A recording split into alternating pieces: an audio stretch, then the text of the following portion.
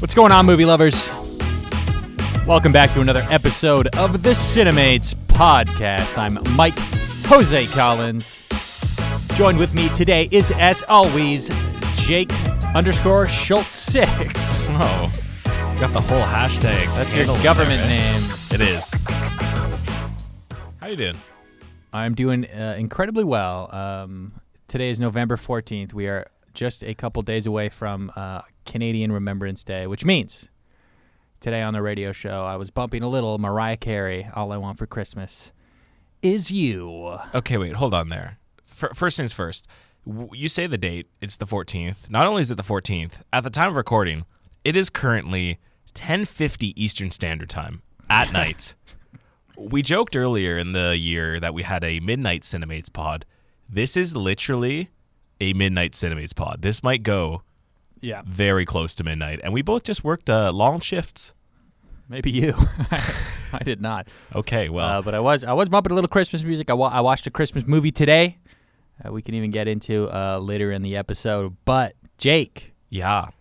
Today is a huge episode for us. We have a movie by one of our favorite directors, a show by one of our favorite comedians, all into one encompassing thing. So this is, I think we're going to have a lot to talk about. This might take us past midnight because these are two very, very juicy things. Very different as well. Very different. We got David Fincher's The Killer. Yeah. Completely dropped on Netflix. It was also in a couple theaters. And then we have Nathan Fielder's The Curse, a new Paramount Plus, which I subscribe to, which also means, you subscribe Jake, to Paramount Plus. Which also means, Jake, I watched Frasier. Oh, there you go. Frasers. There you go. So I got a lot to say. Okay. I have had a big week of television. My sister was even here, so we watched The Killer together. Friend of the pod, Hannah Collins, or Body Horror Genre. You guys can follow her. We got a lot to talk about today. We really do. It's gonna be. We could not have packed an episode more than we did at nearly midnight. I know. Good stuff all around. You want to get started with The Killer? Let's do it. The Killer. So, bring me that synopsis. Solitary, cold, methodical, and unencumbered by scruples or regret. Okay, first, what is that? That is a terrible... Scruples? Scruples? What is a scruples? Buddy, who knows? Okay, thank you, Wikipedia. A killer waits in the shadows, watching his next target. Yet the longer he waits, the more he thinks he's losing his mind, if not his cool. Mm-hmm. David Fincher is so back. So back. This brings me back to everything I love about David Fincher because he didn't really go anywhere. He did Mindhunter for a bit, which everyone loved, and then he decided to go and do his passion project in Mank, which is an acquired taste to say the least. The Academy loved it. Tons of other people loved it. I did not love it. I fell more so on the other side that it was kind of a little bit meandering for me, and I just didn't really get too much out of it that I loved. This, however, this just itched and scratched all those warm, fuzzy feelings that I know and love about David Fincher. This just brought me back to what he does best, and that is crime films, that is solitary, weird protagonists, that is normally a male protagonist that is just thrown into circumstances that is just dissects his dichotomy, and that's exactly what this movie is. Michael Fassbender is the perfect person to play this killer because the killer, like it said, is some isolated man that believes that he is perfection and that this job requires perfection. And the second something doesn't go perfect, everything begins to spiral, and it becomes such a fun ride that I really honestly didn't expect as well because I didn't watch anything from this film. I just saw it's a David Fincher film, it's Michael Fassbender, let's go. But it was presented in a different way because there's not really much dialogue until you get to that third act. It's more so just really hearing his head, his thoughts. So you hear everything that comes into his mind. Oftentimes it's funny because there's some lines he throws in about consumerism and capitalism, but other times it's really thought-provoking and you really begin to understand his mental going through all this spiraling.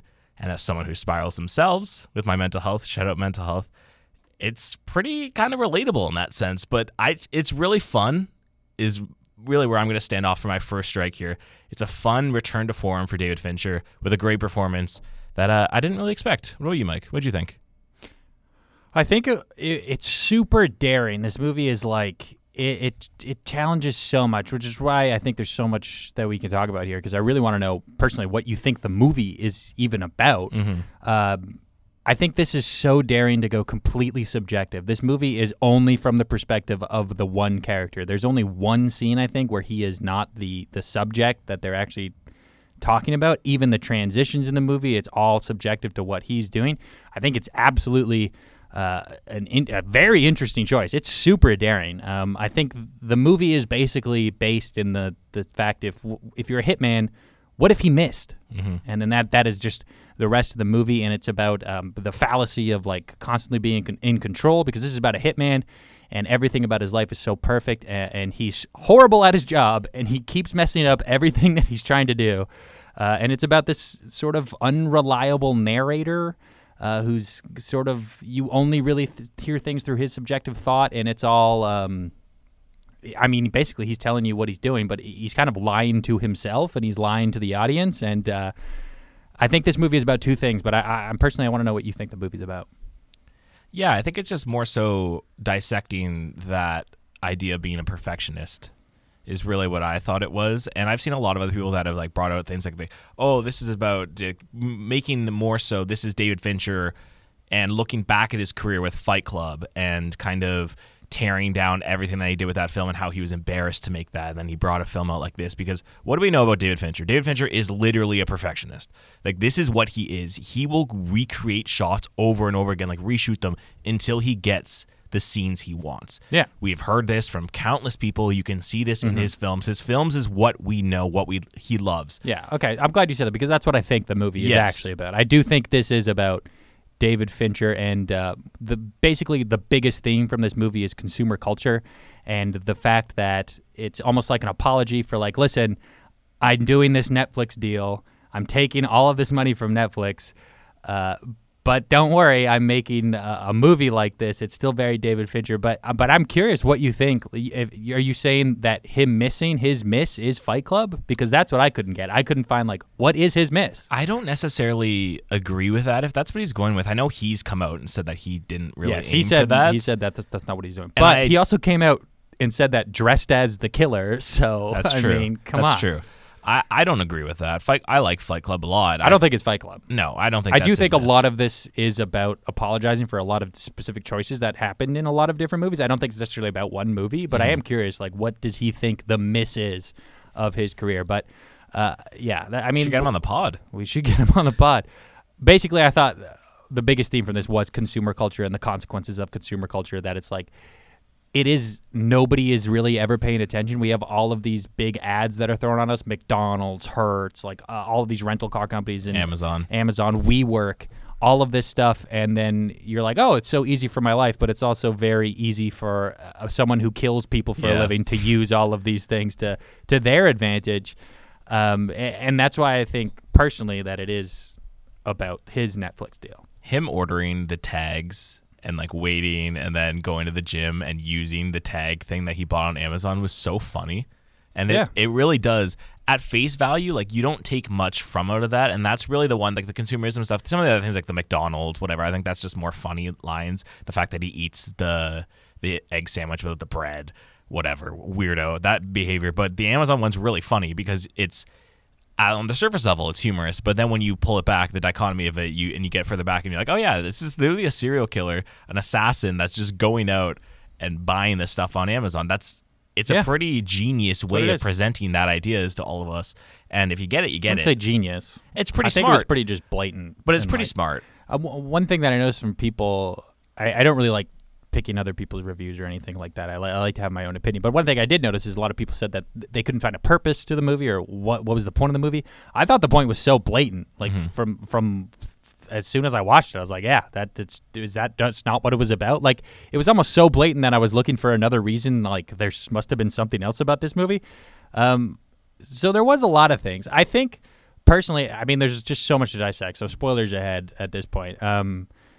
the choice to make it a revenge thing was super interesting, where I almost think the girlfriend is his audience, you know? Do you know what I mean? Where it's like, I'm setting out on this thing. I know I made this massive mistake that it's affected you, and yada, yada. Like, what is his miss? What is his miss in movies? Like, is he not doing what he wants to do? Like, he's this much of a perfectionist? Like, are we supposed to be the girlfriend? Because there's nothing that you get from the girlfriend. You'd love to be David Fincher's girlfriend, wouldn't you? Well, you apparently would love to be. I did call him Daddy Fincher. You're right. I think there's that. a lot of choices in this movie, like the fact that the Smiths, I think, is such an interesting, like, why the Smiths? Is it because Morrissey's so, like, himself canceled almost? I know David Fincher wants to make a movie about cancel culture, so, like, is that the reason why he did that? Also, a thing about the music, super hilarious.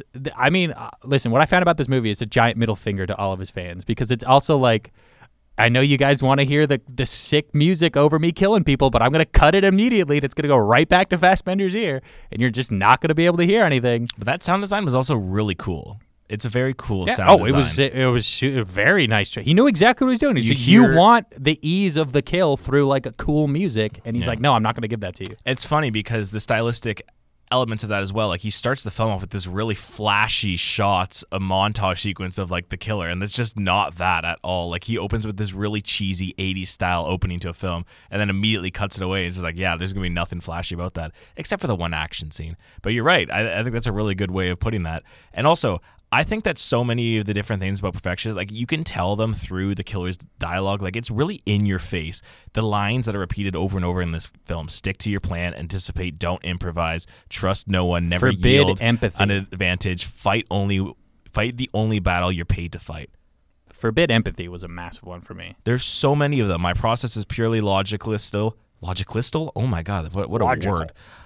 Logistical, narrowly focused by design. I'm not here to take sides. It's not my place to formulate any opinion. No one who can afford and he's saying all this, and he's just doing the opposite. I serve no God. It's not what it is. I'm effective. It's because of one simple fact. I don't give a F. Yes. Great lines. All right. I thought that line was horrible. But, really? Yeah. They used that in their trailer, too. I thought that was... one of my biggest knocks about the movie is the script could compete with Bad Dads as the worst script of the year. Oh my God! No. Yeah, this movie has, for the first 10 minutes, which are excruciatingly, painfully horrible, the script is just random philosophical musings that sound like a 17-year-old boy wrote this. It is so garbage, dude. It's so outdated. Nobody cares about stuff like that anymore. I was shocked that he put that in his movie. Horrible, horrible script. One thing I absolutely hated about this movie, I thought it was written terribly, purposely, but I think it was outdated and it did not work for me in this movie. I think that's the point, though. No, absolutely not. I think the point was he actually thought it sounded smart and was like, "Hey, listen, I'm a hitman doing this." Genuinely terrible script. You don't think that whole plays into the idea of what the hitman is, though? Because I thought that was kind of the point of it, is that he's this cheesy, over-the-top guy, but he's also scaled back and, like, super corny, and I thought that worked perfectly. I'm surprised absolutely. That you think... Listen, just because you understand something doesn't mean it's a good choice. It's Sure. outdated. It doesn't work anymore. Obviously, I know what he's doing, but it doesn't mean that's a good decision. It doesn't work in the movie. I have to say it. The first 10 minutes legitimately ruin a lot of the jokes for the rest of the movie because you're so, like, over what he's trying to say, and it's really ridiculous. There are some absolutely hilarious lines in the movie that just fall flat because of the first 10 minutes. Interesting. I hated it. I hated the script. I thought it was terrible. That's really interesting. I don't think I've heard of someone hating on the script, because normally Fincher scripts are it's not a good script. Like, regardless of what I feel about it's outdated, it's not like a classically good script. It's well done when Michael Fassbender's, like, reading it. There's nothing special about it. But yeah, there's nothing special about it. I wouldn't say it's a great script. I'm shocked that you even like that. I thought that line was horrible. It's fun. It's fun. Just so outdated. Like, I don't want to hear that in 2023. It's, like, legitimately embarrassing, a lot of the philosophical stuff he was doing for the first 10 minutes. I was like, what child wrote this? what AI child Googled, what sounds smart that I can say? I get what you're saying. It was horrible. I get what you're saying, but that's part of the reason why I bought into the character a lot more, because he's so cheesy. Which is fine, but I'm just saying, just because I understand something doesn't mean it's a good Fair choice. enough. Like, Fair I enough. think that really took away from the movie. Okay. I mean, fair enough. I just normally think that Fincher scripts are a lot more tighter. So I like that is a little bit of my issues. Is that He didn't write it, though. No, he didn't. But I do feel like this film does follow a little bit formulaic pattern a little bit, and towards the end, like it kind of just doesn't go the extra mile that I thought it would be. Like I'm not over the moon with this film as well. There's a lot of people that are a lot more over the moon. I just think it's a really good movie, really solid movie. And I had fun with it, but it didn't leave much of an impression on me. I still I saw this at TIFF before, not the TIFF, the actual festival, but they played the TIFF Bell Lightbox. So I saw it at there. Serious? Oh, you saw it at TIFF, like over the past weekend? Yes. Okay. Before. Because I swear you told me you saw I'm not lying. I'm not messing with you. We've had this back and forth. He's like, this was playing at TIFF. I'm like, no, it wasn't playing, but it's playing at TIFF, the Bell Lightbox. And 2 weeks out from it, like, I don't remember too much of the film outside of like the main core scenes or some of the dialogue, and specifically the action sequence, which I think is a really strong action sequence. I rewatched this today. I watched this on Sunday, and I rewatched it today. You rewatched it again? I did. So I'm going to ask you, what did you think of that action sequence? Because it's what everyone's talking about. I thought it was really cool, and then just exactly what you said fell into an exact formula. It's just a big guy throwing a guy through something. And at first it was like, this is the best part of the movie. This might be the best kill of the movie, because I think we could even rate the kills in this movie. We can rank them. And then it fell into a really boring pattern, and I was just like, okay, move on at this point. I think it's everything around it, though, I thought was great. The fact that this guy's such a perfectionist, and he couldn't get the dog the right size pills. Like, he still couldn't do that. He goes into this house and still messes up. And but listen, it starts really good. It's a good first 2 minutes of a great fight scene, and then I was like, okay, I get you're throwing a little guy through a big thing. I get it at this point. Move on. I thought they tried to add a little bit of humor when he pulls out the cheese grater. You're like, oh, what's he gonna do with the cheese grater? Oh, and then he just throws it, and you're like, oh, that's funny. Like, there's a lot of good gags that it's very John Wick-esque, in more the sense that there's humor gags inside of the action sequences. You're not gonna say that there's a dog? Well, that too. That one as well. I like the scene a lot too. I think it's probably up there. Started really. I think it's my favorite kill of the movie. Yeah, the kills were not necessarily anything spectacular outside of that sequence. I think it's more so the build up for each scene. Yeah, exactly. Because it reminds me of the Hitman video games. It's literally exactly what it was. Even the point where he's dressing up in different costumes. He's dresses up as a recycling man one time. I love that. And he's like counting everything down, like 1,000, 2,000. Like, it just reminds me of a video game at that point, and that's why I think it did. I really enjoyed how stupid and over the top it was at points. It does feel like a middle finger the more you think about it. Like, it really does feel like Fincher just straight up just said, yeah, no, screw all you guys. It's like, because I mean, I think we can be honest about this movie. It's specifically made for Fincher fans, and it's made for movie nerds, and it's made for nobody else. And I don't recommend this movie to anybody who doesn't like these types of things. Like, it is for the self-indulgent. It is for people who relate to this character. It's for people who relate to David Fincher. It's for perfectionists, and it's for people who I don't think are necessarily searching for an apology, but it's definitely for people who want to look for something else between the lines of like, oh, I know David Fincher as this perfect perfectionist. What do all these things mean? Mm-hmm. And rewatching it, I was actually laughing because the movie is a lot about what people don't see. And half the time you're like, oh, that's funny. All of his names that he used are 70s sitcom characters, and I did not get that till the second time I watched it. Really? Yeah. Oh, that's funny. Yeah, it's literally about things you just don't see. I thought the best part of the movie was when Dolores, the woman who is who had a great line, which is I know who you are, I know what you're capable of, but just my kids need to have the life insurance, just don't make me disappear. And then he takes her back to her house, gets what she needs, cracks her neck, pushes down the stairs. But the only non-subjective part of the movie is her in the car screaming and nobody noticing. Mm-hmm. And I thought that was it. The movie is about. Is that literally the one scene that Michael Fassbender's not in? I'm pretty sure that is the one non-subjective scene. Wow, that's pretty powerful. It's a great scene. That's literally the power of David Fincher right there. Is when you think that he can make a cheesy film like that. I didn't even notice that because I know Fassbender's in this 99% of the time. But when you pull back that curtain a little bit and then the one little humanity part outside of the whole chaos that is the rest of the movie that's told through that subjective persona, that's a really clever way of putting it. I didn't even know that. Look at you. You're teaching me things about film. Normally it's the other way around. I'm teaching you about Talk to Me and how. Well, I did need to rewatch this movie because maybe after first viewing, I was like, I understand what he's trying to do, but he's got to be doing something else between the lines of this movie. What did you think about the technical stuff, the scores, the cinematography? Because I thought it was great. I love that it was a digital film, but it looks so snazzy. Like, I've never seen a film. I wasn't really impressed. And one thing that really bothered me about this movie is my sister said this best, because we were laughing at a lot of terrible choices that he did.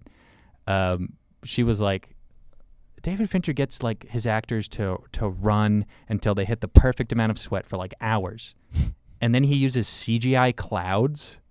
The transitions are so hideous. Yeah. What is with the CGI in this thing? It is horrible looking. He's got that Netflix bag now. It is so ugly and completely took me out of a lot of the scenes. I was like, what the hell are they doing? Like, I was laughing out loud at like how bad it looked. Oh my God, it was painful. I thought the cinematography was pretty good outside of some of the transitions. I really like the color palette. Yeah, the color palette was really good. Well, it's a David Fincher film. You're always going to have that snazzy color film. But like it felt like I was watching Mindhunter at some point. Yeah. I was like, Trent Reznor and Atticus Ross, who have been with Fincher for a while now, give another great score. I honestly, I don't think this film... It didn't stand out to me anything. I don't think this film is going to get nominated for anything with the Academy. No. I know Mank I don't was think loved it should either, by a lot of the voters, but I don't think this is really going to get anything. I could see it sneaking in for maybe score or cinematography. Like, I think they're probably on the bubble on the outskirts of it. Maybe. But I don't think know, anything stand else. Out to me. Fassbender is really good, though. Like, he is... Every time I see him, it's back-to-back weekends of Fassbender coming out. Last weekend, The Killer. This weekend, Next Goal Wins. This is unequivocally the best movie that comes out. Like, he's sleepwalking through Next Goal Wins. He's genuinely great in this. And you forget how talented Michael Fassbender really is until you see a movie like this, because he, for a while now, has kind of just felt like just another dude, because he's been in X-Men for a while. He's kind of just been coasting. Even though he's really good in the X-Men films, he hasn't had a real big standout movie in a while. And for a movie to be put on his back and to be delivered such specific character moments, I think he did it incredibly well. And the film would not be nearly as effective without someone as cold and menacing but still goofy who can pull that charisma off, like Michael Fassbender. He's like the perfect casting for the film. Yeah, I think he's just got this like superhuman body, and the fact that he can find this ability to just fit into a situation where nobody notices creepy, is very bizarre. Unfortunately, I thought he was fighting with the script the entire time, so the performance really did not stick out to me, and I was pretty disappointed in it. And it was because of the script, unfortunately. So you're definitely a lot lower on this film than I am. There's a lot of issues. There's a lot of issues with this movie. Okay. Did you like Tilda Swinton? I mean, yeah, she was actually good. She was a fine part in the movie. Her kill, I think, was my favorite. I think the fight scene was my favorite. Okay, the fight scene was my favorite kill, but her scene was my favorite, chapter, I guess. It's the one time that he basically outsmarted everyone else with the... Well, it was also the one time that he was going to say what he wanted to say, and he just didn't do it. But it was the one time where it was like, he might say it. And it's super cool to watch, this guy who's... he has to do everything specific. He has to, only gas station eggs and whiskey and have water on the door in case anybody walks in. And then, the complete opposite of him, who's also in this life and is, indulging in everything. I thought it was, a very interesting contrast. Yeah. It was give me the ice cream. Give me all of the whiskeys. Give me all of this. And then it's literally the one scene where, he's almost going to say what he wants to say. Yeah. So why don't we get into star ratings? I feel like we're getting closer to that. I feel like you're going to be lower than me, surprisingly. I gave it 4 stars. I really liked it. I don't think it's top tier Fincher. I think it is a return to form. I do think, like you said, the script is a little on the weaker side. I still really enjoyed it. I think it bought into this corny, over-the-top character, assassin, hitman, that really felt like it was harkening back to those types of games. And I really just enjoyed being in his headspace for about 2 hours. And it's a fun, breezy watch. I don't think you're going to like this if you're not a fan of Fincher's work, because it very much feels like he is just doing whatever at his point. Even in my review, I said Daddy Fincher's got his bag and he's just doing whatever the hell he wants, and I respect him for it. And that's exactly what this movie is. So I got 4 stars. I really liked it. It's probably in the middle of his filmography for me. And yeah, go Fincher. I'm happy to have him back again. Can I guess yours? Sure. I'm going to say 3 stars. 3? Okay. I thought the first opening 10 minutes were excruciating to get through. The second time, too. It is a genuinely embarrassing script written for just dudes, for movie people who just jerk themselves off, and that's something I absolutely hate, and it's a giant middle finger to everybody You hate dudes being watches dudes, don't you? I do. I genuinely hate movies that are dudes. I think there's a lot of movies that are for movie people, and it's because they're like, ooh, I get it. Ha, ha, ha, ha. Listen, just because, Fincher, I got what you were doing doesn't mean it was a good movie. The script was genuinely horrible. You were not really giving much to your actors. Nothing stood out to me. Nothing was remarkable. There was a lot of mistakes. The advertising, I understand your critique on consumer culture. It just looked like you were getting that bag from Netflix. And that's all it looked like, regardless of, obviously Prime is not paying you any money. I understand that. It just because I got what you were doing doesn't mean it's a good movie. I thought this was a terrible movie. What? I was so bored. My second watch, too. I didn't get that at all from what you were saying. I thought this movie stank. This was one of the most excruciating watches I've had to do. What? I understood a ton from what it was trying to do, but just because I understood doesn't mean that the movie was a good movie. Why'd you seem more positive when we're talking about it? Because I really like Fincher, and I like dissecting things. But, yeah, I thought this sucked, to be honest. I thought this was super disappointing, especially from a director that we both really, really love. I thought it was daring. I thought it was super daring to go completely subjective. I thought that was a great idea. But it's about you, and you're not interesting. In 2023, so much of this was so outdated. The philosophical musings were painful. The script was atrocious. There's a lot of absolutely hilarious moments in this movie that completely fall flat because everything you did before it just set it up to fail. I understand that it's not for me. And this is why I think at this point, I'm not a movie nerd because I hated this thing. Wow. But you know what? I was into it, and I did finish it, and I finished it 2 times. Yeah, you finished it one more time than I did, and I'm way higher. Did you give it 1 star? No. Okay. This movie, listen, it does look good, but nothing really stood out to me. But I put it over a lot of movies that I've seen. I gave it 2.5 stars. Oh, okay. I could not read your review on this at all. I thought you were going to go around 3.5, 4. Then after my first watch, I think I was at 1. Then when you said it sucked, I was at is he at I was 1 legitimately star? at 1.5 stars after my first watch. I hated this thing. I thought it was awful. What the hell? What would John Wilkes Booth do? Come on, that's funny. Yeah, but it fell flat because it was so soon after, nonsense. I don't know. I just think the whole let's have Morrissey as the voice of this movie was dude, shut up. It's 2023. I don't care if he's soft canceled or fake canceled. Nobody really cares about the Smiths at this point. Oh, I love the Smiths. Yeah, I get it, Joseph Gordon-Levitt. Grow up, buddy. We're over the Smiths. Anyway, this whole thing completely fell flat for me, and I had it on I wanted to love this thing so bad. Even before going in this movie, I was like, this is making my top 10. I know this is going to be freaking awesome. Wow. Jake just gave this 4 stars. Let's go. And then I watched it, and I was like, I want to turn it off. I thought you were definitely going to be, before this started, I thought you were going to be higher than me because you didn't put this up on your letterbox. So I was like, either he's going to hate it or he's going to love it. There's no in between on this. I thought it was a really bad movie. Okay. It's not in my top 10. I think it's not even really close to my top 10 right now. I think it's hovering around 20-ish. But listen, I understand why people like it. Oh, I do too, yeah. I just, personally, I thought it was a bad movie. This is probably everything that Fincher fans love. Yeah, 100. Dude. If you're a big Fincher fan, you're going to be dissecting the crap out of it. You're going to be I love this. Oh my gosh, this is perfect. 12 for me. It's talking this movie has a ton for you. Mm-hmm. But it just did nothing for me. Okay. And a lot of the things that he's critiquing and a lot of the traps that I think he was trying to just show you, he fell into. And I just don't think it really paid off. I think it was bad. Where would this be in your Fincher filmography rating? Oof. Because you just watched Panic Room a couple months ago, and I know you didn't like that, but you have this above Panic Room. I liked it better than Panic Room. Panic Room was... I liked it more than Alien 3. Well, doesn't everyone like every movie more than Alien 3? Oh, sorry, I meant I like Alien 3 more than this movie. Oh, of course. Of course you're a contrarian. Why would I ever think you weren't? Well, I like Alien 3. What's your number 1? Is it Gone Girl? Social Network. Ah, yes, I knew that. Then probably Gone Girl, then Zodiac. Zodiac's so good. Zodiac's great. I love Gone Girl, though. the fact that I've missed Gone Girl still and I still haven't seen it is a crime. I bought it on Blu-ray amazing, and everything. bro. You started it too. I started 5 minutes twice now. I've watched the first 5 minutes of this movie and I'm like, whoa, Ben Affleck's acting the hell out of this film, and then I just turn it off and don't watch it again. Yeah, there's a lot of movies that you're like, like he's got a lot of odd movies.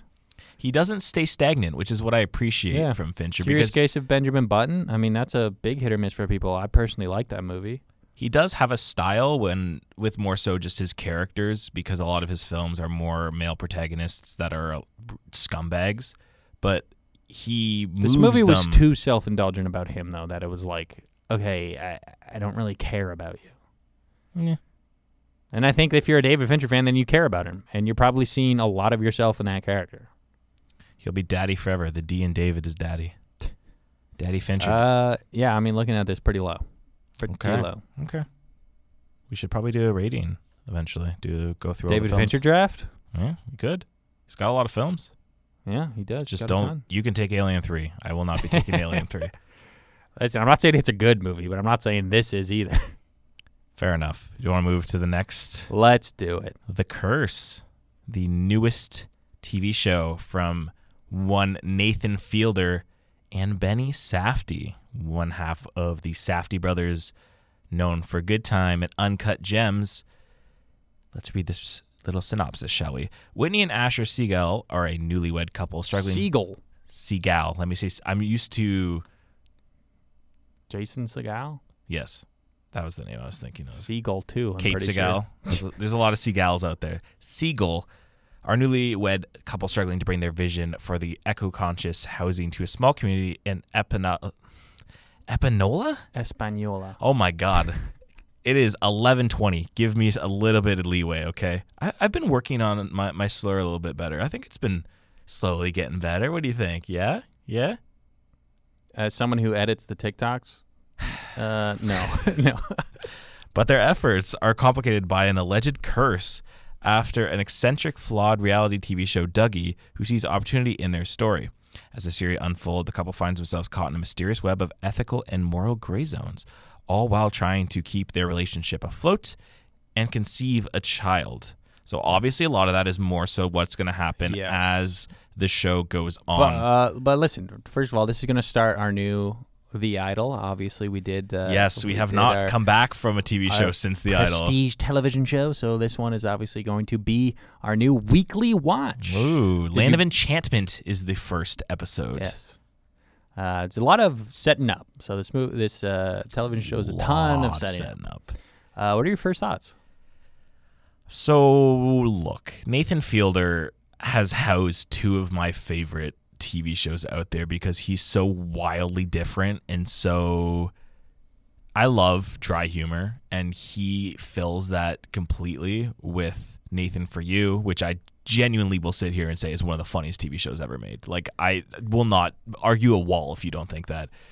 All the memes you see out there with Nathan Fielder, that's from that show because of how funny and innovative that show was. And The Rehearsal, which came out last year, I really love that show as well, and I think it has so much promise, and that he's continuing it as well for season 2. That show blew my mind because you don't know what's real and what's not real, and that's just a testament to how much talent he has.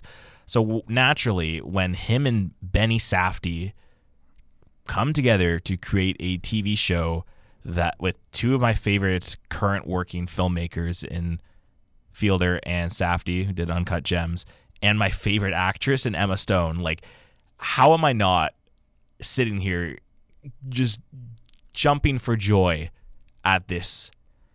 And I'm not jumping for joy with this because it's the first episode, okay? Like, this is how most first episodes go, unless you're The Idol and you can tell immediately that the show is going to be crap. I don't think this show is going to be crap, okay? There's 10 episodes to still sell me on this show. They are 30 minutes. This episode was over an hour, so it had so much setting up to do, and they plant the seeds for what I think is going to be a very intriguing show, and probably going to be more of a mind F the more that it goes on. Just as it stands on the surface level from the first episode, I wasn't completely enthralled like I thought I was going to be, and it was a lot more Nathan Fielder acting more than just like comedian acting, which I think is a new stance for him, because you can argue that he's acting in Nathan For You and the rehearsal, and he is, but this feels like he is trying to be more of a performance instead of himself as an actor, and I think it's a little jarring. I don't think it fully works. There are moments where it does work, and that is when he's talking to the kid, when he's being recorded, because that feels way more in his element when he's in the subway and you see the camera angles, like the classic Nathan For You angles, and from the corner, and there's clearly someone in the background who had no idea this was a television show that was being filmed. And I think that's the parts that intrigue me more, because I think we're going to see a lot more of that as it goes on.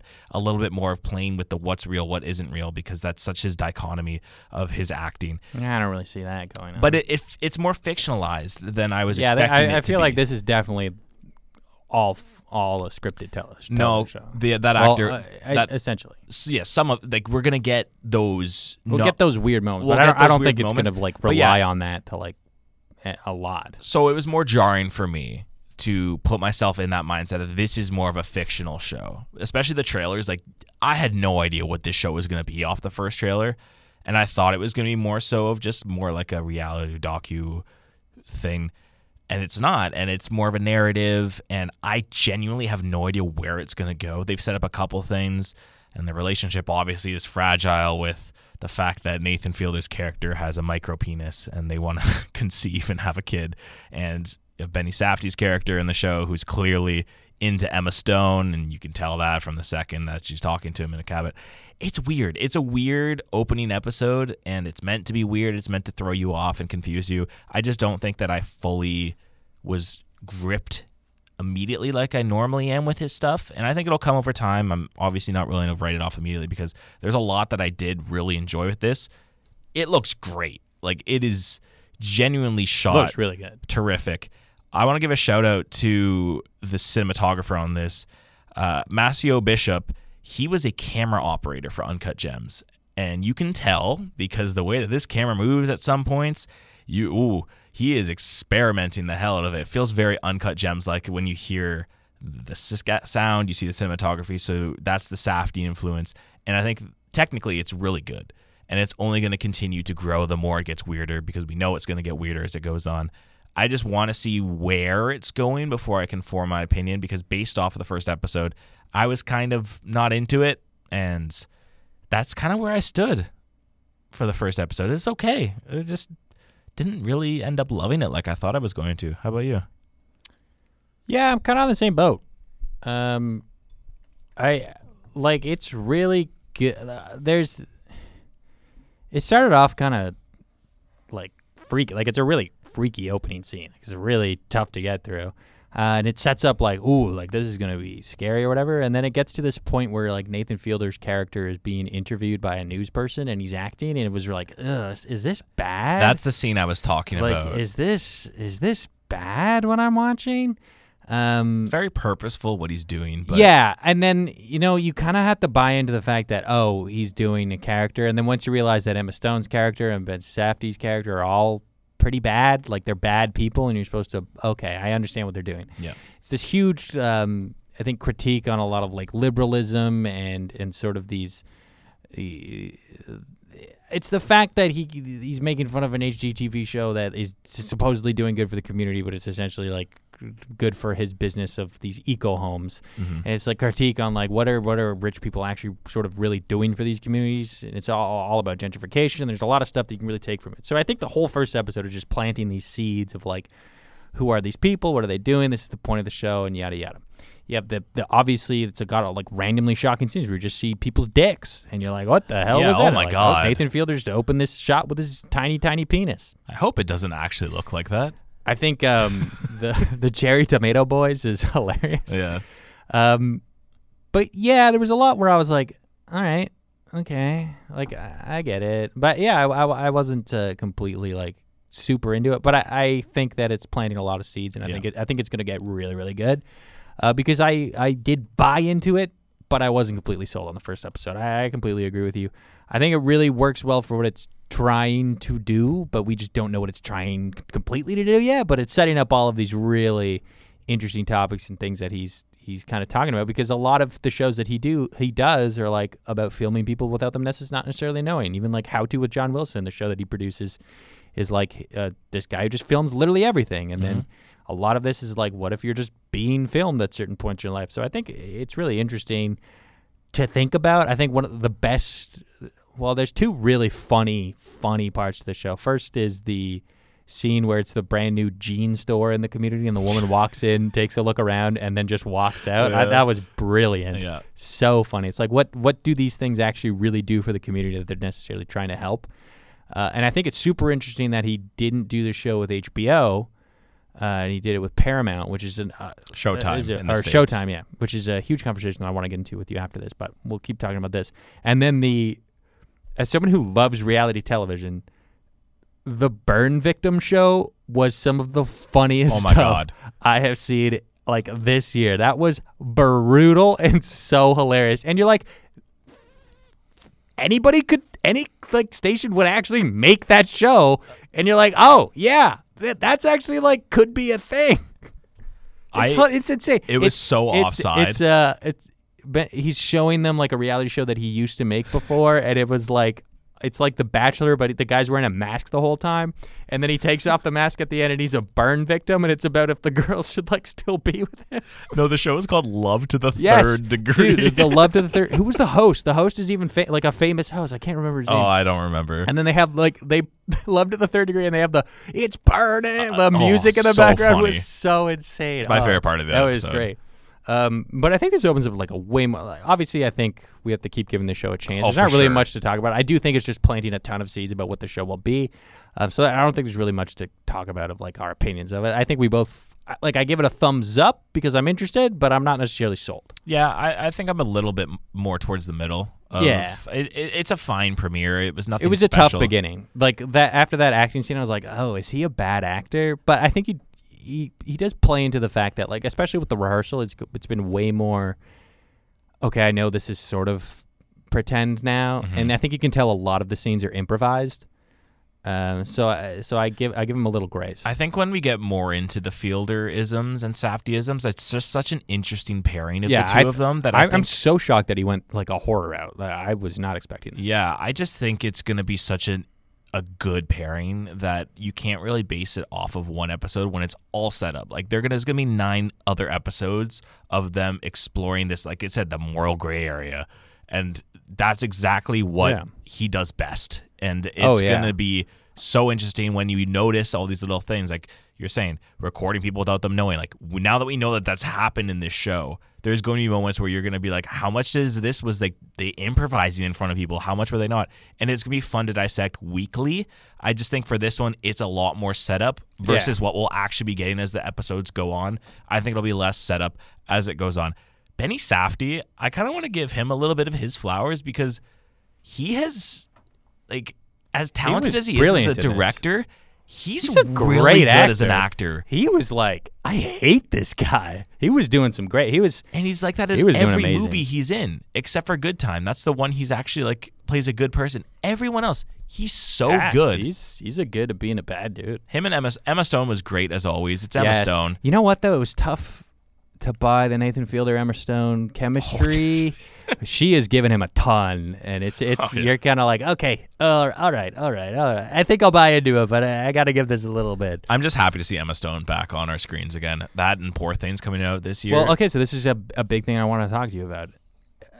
If the strike wasn't going on, she has Poor Things coming out, and this is such an interesting project for like the A-list celebrity like actress right now. Like she is probably the biggest woman actor actress in the world right now, and like she's doing a project like this. I think that is a massive choice, and I think it works really, really well. That I wish the strike wasn't going on because she could have been on like magazines, bro, if she was doing this. And she's got what's it called? It's called Poor Things, right? Coming out, and that's also another conversation I want to talk to you about. Like, is this going to flop? Because I don't think this is going to do well. Because it's on The Curse. The Curse. Because it's on Showtime, and it's on Paramount here, and nobody's really going to watch that. Like, if Emma Stone was able to, like, market this, I think this could have been huge. Well, she could market it now if she wanted to. She can now, but, like, she could have had a whole steam going for these things, and I think it really deflated the entire thing of this. I don't think this is going to do well at all. It's critically doing very well so far, but critically is fine. But like, who's really gonna watch this? Like, if I go to anybody, I don't think anybody is watching this show. Is this not what Nathan Fielder is though? Nathan He's Fielder on Comedy Central and HBO. Yeah, but Nathan Fielder is a very much under the radar like comedian, and he was with the Nathan rehearsal For was You. big. This is why I was shocked that it wasn't on HBO. Yeah, but that's because of Nathan For You, and Nathan For You was super under the radar for years until he got rediscovered, and he was like a word of mouth comedian. Yeah, but why wasn't this show on HBO? Because this is all going to be word of mouth. This show, and like, who really is going to be word of mouth right now? Well, we don't know the logistics of what goes into what studios buy everything. Clearly, we don't, because Warner Brothers cancels their movie 90% of the time. Like, it probably just ended up being there. I have no idea. Because they own HBO or HGTV, and they're like, you can't make fun of HGTV. Probably, yeah. It's a very weird and out there show, and super bizarre to put it on what they put it on. Like, put this on Netflix. This would be huge on Netflix. Showtime also, like, I think you kind of underestimate the power of Showtime. Showtime is like HBO Light in the States. It has Yellow Jackets. It has a bunch of other TV shows. Like, it is a very well-known platform. It had, what was that show with Sandra Oh and Jodie Comer? Killing's Eve. Like, it's a popular channel. I don't think off the bat, no. I don't think this is going to be a fan base. Which is crazy because it has a great comedian, a great director, and an Oscar-winning A-list celebrity. It'll get carried on by people who love Nathan Fielder. I don't think it's going to really sit with many other people. Like, I watched this with my girlfriend. She was like, I don't know if I really want to keep watching this, because she wasn't pulled into it. And she's just like, I like Nathan Fielder's other stuff, but this feels really super strange, bizarre and strange. Very odd, which is why I love this for Emma Stone. I think this is such an interesting project. She always picks interesting projects. So cool. It's like the same thing that she did with that Jonah Hill show a couple years ago on Netflix. That Maniac show. Everyone's like, "Oh, look at this!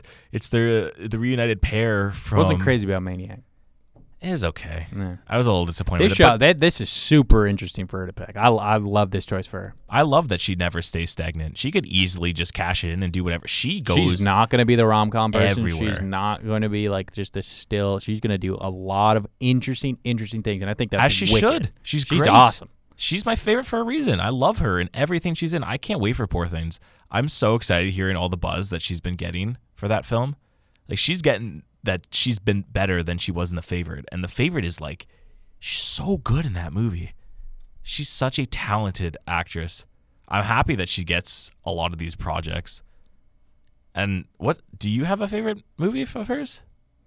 Of her, like, acting? Yeah. La La Land. Okay. I think that's probably my favorite. I would say The Favorite's number 2. Have you seen The Favorite? Yes, I have seen The Favorite. I was just Googling who she was in The Favorite. Did you forget who she was? Yeah, I did. You like The Favorite? She was good. She was great in that. I did like The Favorite. Is she ever bad in anything she's in? No. She's tremendous. Except for maybe Gangster Squad. Maybe that one was a little bit of a question mark. Gangster Squad was a hit or miss movie for a lot of people. There's some very interesting parts of Gangster Squad. Yeah. There's some you could make a case to me why you like Gangster Squad, and I would be like, okay, Betty, sure. I watched it just for her and Ryan Gosling's chemistry. Yeah. It's a movie. Yeah. Anyways, so that's a thumbs up and a thumbs middle from both of us, and we'll keep going as it goes on. Thumbs up, thumbs middle. Hopefully it gets a little bit more. We're teetering. Yeah. We got 9 more weeks to play with it. Well, it'll go on into the New Year's. We'll see Poor Things by the time the show is over. Yeah. Isn't that cool to discuss? Hey, Mike. Yeah, buddy. I got a new segment for you. Let's go. I want to introduce you to Cine News.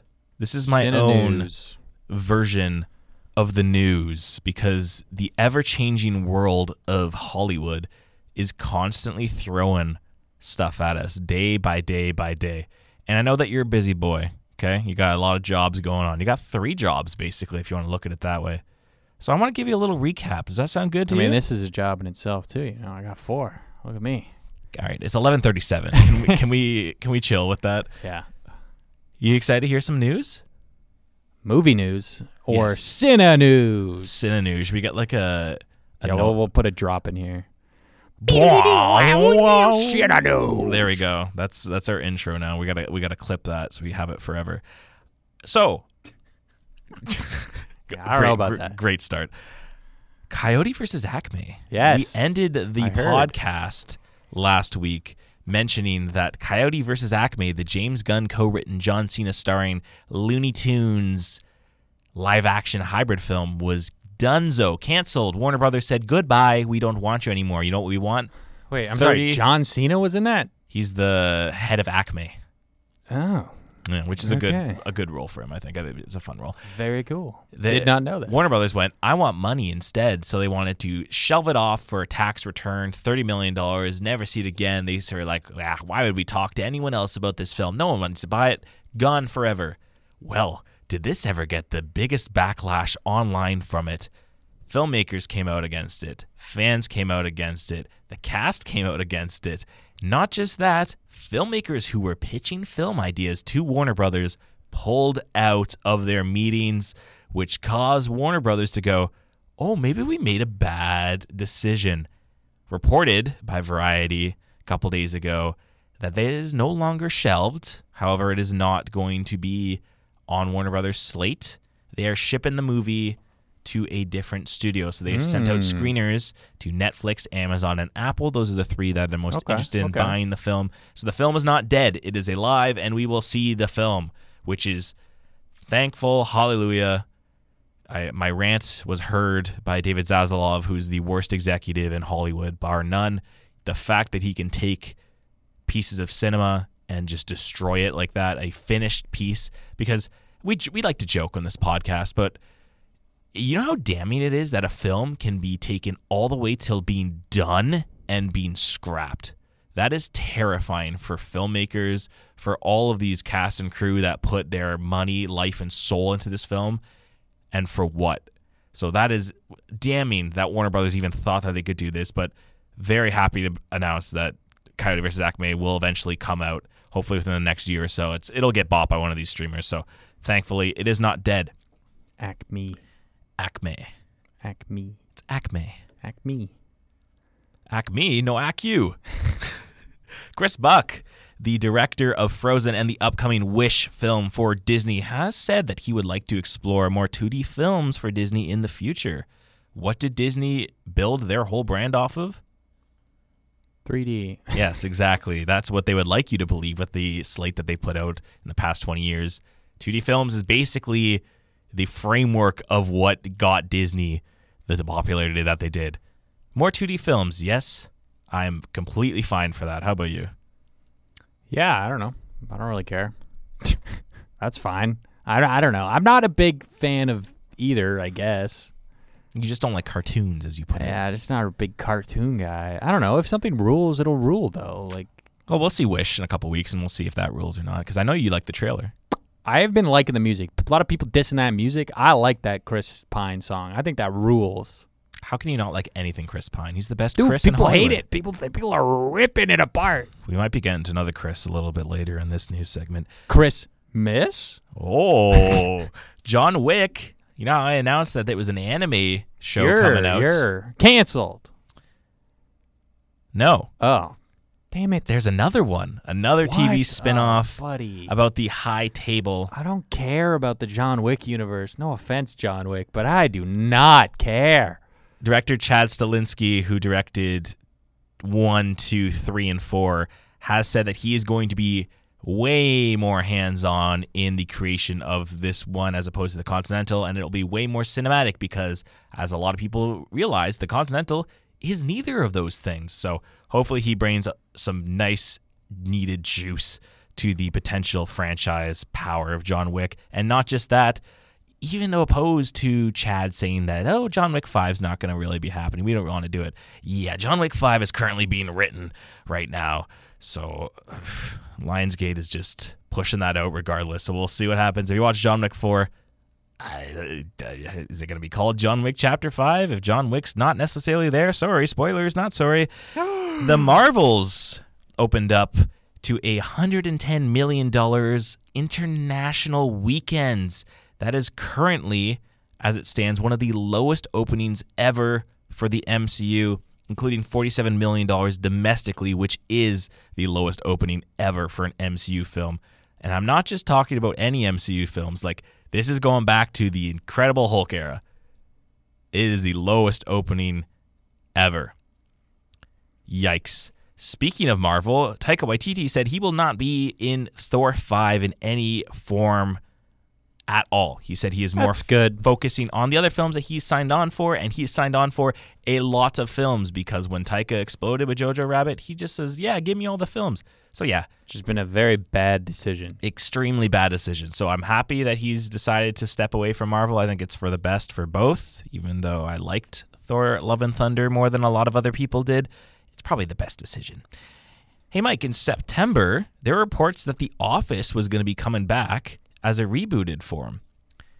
Greg Daniels said he has no interest in it being reported in an interview this week. He did say, yeah, you got to let that show die. It's not very good anymore, guys. This is what he said when he was talking about in an interview. I don't think of anything as a reboot. You know what I mean? Because I feel like we just ended that story beautiful. The characters had closure, and I never wanted to redo the same show with a different cast because I think we got the luckiest cast in the world, the best cast. Yeah. So the notion of reboot is not of interest. Yeah, that show ended really, really well. It did. Regardless of what you think of the show, the last season wasn't very good, but the finale was good. And you know what? Leave that show in the dirt, man, because it's doesn't age well anymore, and it had a lot of brilliant moments, and you just gotta, I'll rewatch that. That is like the last level of millennial cringe. That is the last thing that I think people, besides like Ray Dunn, that is the last thing I think that millennials have. Do not bring it back. Let Gen Z thrive. This is Olivia Rodrigo's time. True. Pop off, queen. But this might make you feel a little bit worse about that. He also continued to go on and saying the notion of maybe something in the way of The Mandalorian is a new show in the Star Wars universe. You know what I mean? He says, you know what I mean a lot in this. Something like the notion. He really likes that phrase. The notion, you know what I mean? Of a documentary crew doing a documentary about a different subject. That could be intriguing and creative. I don't know exactly what I could call that. I don't know if it's a sister show or something, but I don't know what the term is. It's just not a reboot. That's not the appropriate term. So if anything, that's basically him teasing. In the 8th and 9th season, they brought in a documentary crew and they kind of peeled the curtain back a little bit on The Office. Sounds like he wants to explore that a little bit more and put them in a different situation, which could work.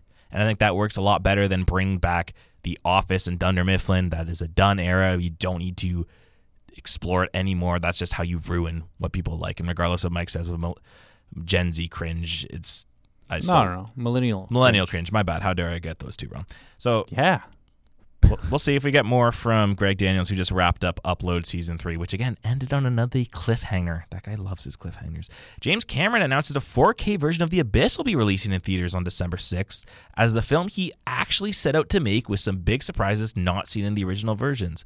As you know from James Cameron, a lot of his older films are not available on any physical media, so this is the first time that he's really gone back and given 4K releases for a lot of his films. He did it with Titanic a year ago. He did it with Avatar. He's doing it now with The Abyss. That means that True Crime might be next, which is really the last film before we get all of his other films back onto accessible media, which would be good to have. This one is for Mike. I know you're going to be really upset with this one. Actually, this is for friend of the pod, Liam Thompson. Young Sheldon will be ending with its 7th and final season. Yeah, you know what? I saw this news. First of all, that is an absolute heartbreaker. I think for a lot of us young Sheldor fans, like this was the show for us. This was the greatest show ever made, and I think to bid adieu to this will be absolutely crushing. So. Anyway, pour one out for all of your young Sheldon fans because this is young Sheldors. This is the worst news that we've had in a very long time. You okay? I've been watching Big Bang Theory over the weekend. I actually was. Oh no, I thought you were joking. No, I was, man. It's gonna be so hard to put finally to rest the character of Sheldon. Yeah, that's brutal. Sucks. Rip. And some new trailers came out this week to wrap up the Cine News for the week. Terrifier 3, which isn't coming out until next year, got its first teaser, looking like it's going to be a Christmas-themed movie. I know you're a fan of the Terrifier franchise. Yeah, it looks cool. Does look cool. Big fan. It'd be wicked. Got more money this time, so we'll see what they can do with Hell that. Yeah. Madam Web, the newest in the Sony Spider-Man, Buddy, come on. whatever That is going to apparently be airing. Cinenews next time, pick 3 things you think I might be interested in. What the hell is this? This is for everyone There's who gonna needs be to know the movies. news. Yeah, pick the 3 most important things. A lot of this is garbage. Who cares about Young Sheldon getting canceled? You were crying, so clearly you do. Yeah, I do. Okay, listen, is this for everybody or is this for me? Both. Yeah, okay. Pick 3 things next time. This is way too many. Stop This hating is on nuts. it. Why are you hating? This is literally the last segment. Why are you hating on Last it? segment, we still got to talk about what we watch, buddy. And the last bit of wrapping up the trailers, we talked about the best Chris's in Hollywood. Well, Chris Pratt is back at it with another animated voice. His voice for Garfield came out. Why don't we take a listen to his voice? Say when. Never, John. Bury me in cheese. I apologize in advance. The eating you're about to see will not be pretty. And if you have young children, this would be a good time for them to leave the room. That is Chris Pratt as Garfield. Thoughts? It's fine. Yeah. Just sounds like Chris Pratt doing a Garfield. Like, why do people care about Garfield's voice? Because I think Bill Murray is so synonymous with Garfield now. No, shut up. That is just not true. What? The first That's comment, a lunatic thing to say. The first comment in this is he is not a Bill Murray fan. I don't know what that means. Yeah, what? Who cares? Grow up, you children. Go watch the cartoon. He sounds so lackadaisical. He's even better than Bill Murray. Like, what the hell? I think Chris Pratt is overrated. No, also it's for kids. Kids need like immediate like they can't have a lazy character like that as the main character. It's not how it works anymore, people. Like, grow up. Okay. That has been Cinenews. Do you want to do the Good segment. I liked it. Thanks, man. Appreciate your love for that. Cut it down next time. No, I do what I want. It's just because it's 11:50 now, okay? What'd you watch this week? Okay, I got 3 things I need to talk about. I've got nothing, so the floor is all you. Here we go. First, I watched 4 Christmases because, baby, it's Christmas season. I watch this movie every single year. It's Reese Witherspoon, Vince Vaughn. They're a couple from 2 divorced families, and they never go home for Christmas. They always go on a vacation and pretend like they're doing charity work because they never want to deal with their issues with their family. You're spitting right now. Hell yeah, brother. This movie's terrible. It makes me think Reese So Witherspoon bad. is a horrible actress. And you know what? I don't think she is a good actress anymore. After watching a ton of Reese Witherspoon stuff, Legally Blonde is her best movie. Watch Big Little She's Lies. phenomenal in that movie. I've seen Big Little. No, I haven't. you That's the show. haven't. That's the show. Yes. No, I haven't. Everyone seen that you think is bad is literally on that show, and I keep telling you to watch it. I'll watch it. Vince Vaughn does the same Vince Vaughn bit in every single movie, and I like it. I like the Vince Vaughn bit.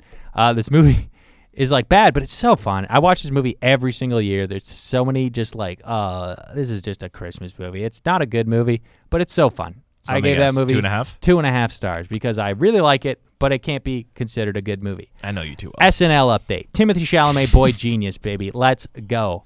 This was incredible. So much rapping, so many musical numbers, so there was a ton of content. Listen, SNL is so much better when you like the people on it. Boy Genius were a little nervous. Were they on the skits? They were on one skit. It was very funny. They all pretended to be Troye Sivan, and they did his little dance. It was really, really good. Timothy Chalamet is great. I'm very glad that he can promote his movies now because he's super funny. 1 big thumbs up for SNL. Thanks for getting back after that. But Bad Bunny episode. Jake, are you stoked for next episode? Who is it? Jason Momoa and Tate McRae. Hey, that's actually not a bad lineup. Could be interesting. Tate McRae is blowing up right now. Yeah, she's awesome. I think SNL is so much better when you like the people. So, I don't know. I'm not a big Jason Momoa guy, but I hope he does all right. I'm a big Minecraft guy. Yeah, there you go. From what you've been telling me, though, this season doesn't sound as bad because the guests have been good. It's awesome. Yeah. I'm really loving what they're doing with SNL right now. And they give so much more freedom when it's people like Timothy Chalamet and Boy Genius to like the Gen Z people. So like Bowen Yang can actually be funny, which I think they really underuse him because a lot of his comedy is so dry when he has to like pander to the old people, and it doesn't work at all. They have so many good cast members right now. There's an absolutely hilarious scene with, I cannot remember her name. Whatever. I can't remember her name, but she's singing to the moon, and it's super, super funny. I'll put it up after, but it's so good. Really, really good season. Super stoked for next weekend. And finally, I got to watch, because of my Paramount Plus subscription, Frasier, the first 6 episodes of the brand new season. Oh my God, Jake. Oh, yeah. It is exactly like Frasier. It is the same comedy. They make a super creative way to get him over to Boston and introduce all of these new characters. It is exactly the same comedy, and it picks off in a great spot. It is so good.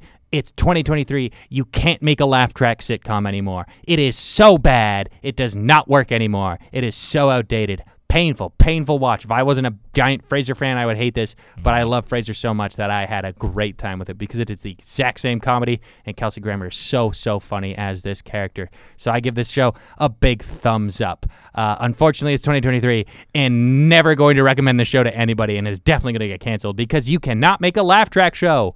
Yeah. Laugh tracks do not work. Stop trying to make an original not an original, it's a continuation. Yeah, it's a sequel series. But you cannot make a sitcom in 2023. Anyway, those are the biggest 3 things I watched over the weekend. Jay, why don't we wrap this up? I got to tell you what's coming out before we wrap this up, don't we? That is the wrap up, so wrap it up. Murder at the End of the World. This is the Hulu and FX show. Emma Corrin. I watched the first episode of this. It actually came out today. Ooh. I watched it before while I was waiting for you to get to the podcast to record this. Emma Corrin's great. They're honestly incredible every single time they're in a TV show. I really like them in House of the Dragon, so it's good to see them in like a bigger role as well.